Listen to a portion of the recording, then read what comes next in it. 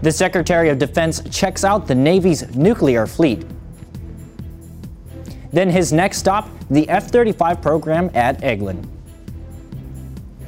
And how the DOD is helping Ukraine battle Russia.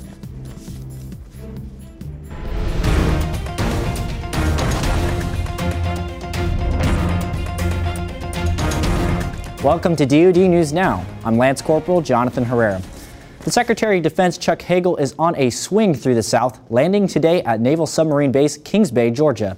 The Secretary visited sailors there, assuring them that nuclear forces remain one of his highest priorities. He says it's important that the aging Ohio-class sub be replaced by a longer-lasting fleet with a life-of-the-ship nuclear fuel core, meaning it wouldn't have to be refueled. He also visited with female submariners. There are 3 submarines at Kings Bay with women crews aboard. The F-35 has been called the military's jet of the future, despite the apparent engine fire which grounded the entire fleet last month.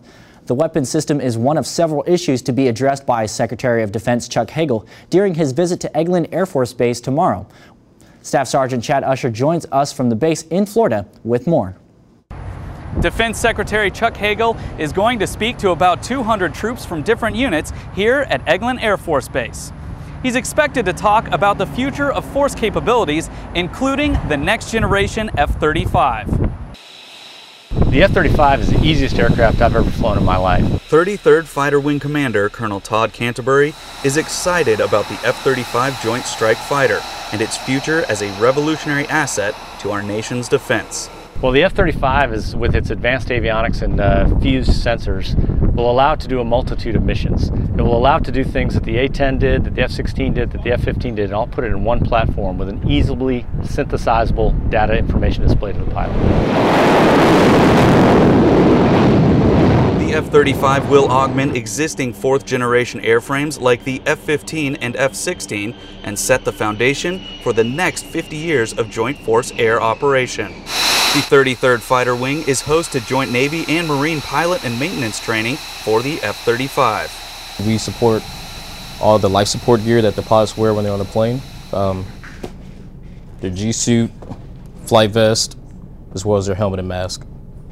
We do all inspections, any kind of maintenance, or basically any kind of support they need during their flight operations we basically deal with. So any kind of life-sustaining equipment, we deal with that. Here at Eglin, with over 120,000 square miles of overwater airspace, testing and flight missions continue to improve the airframes of the future and better protect our forces in the fight.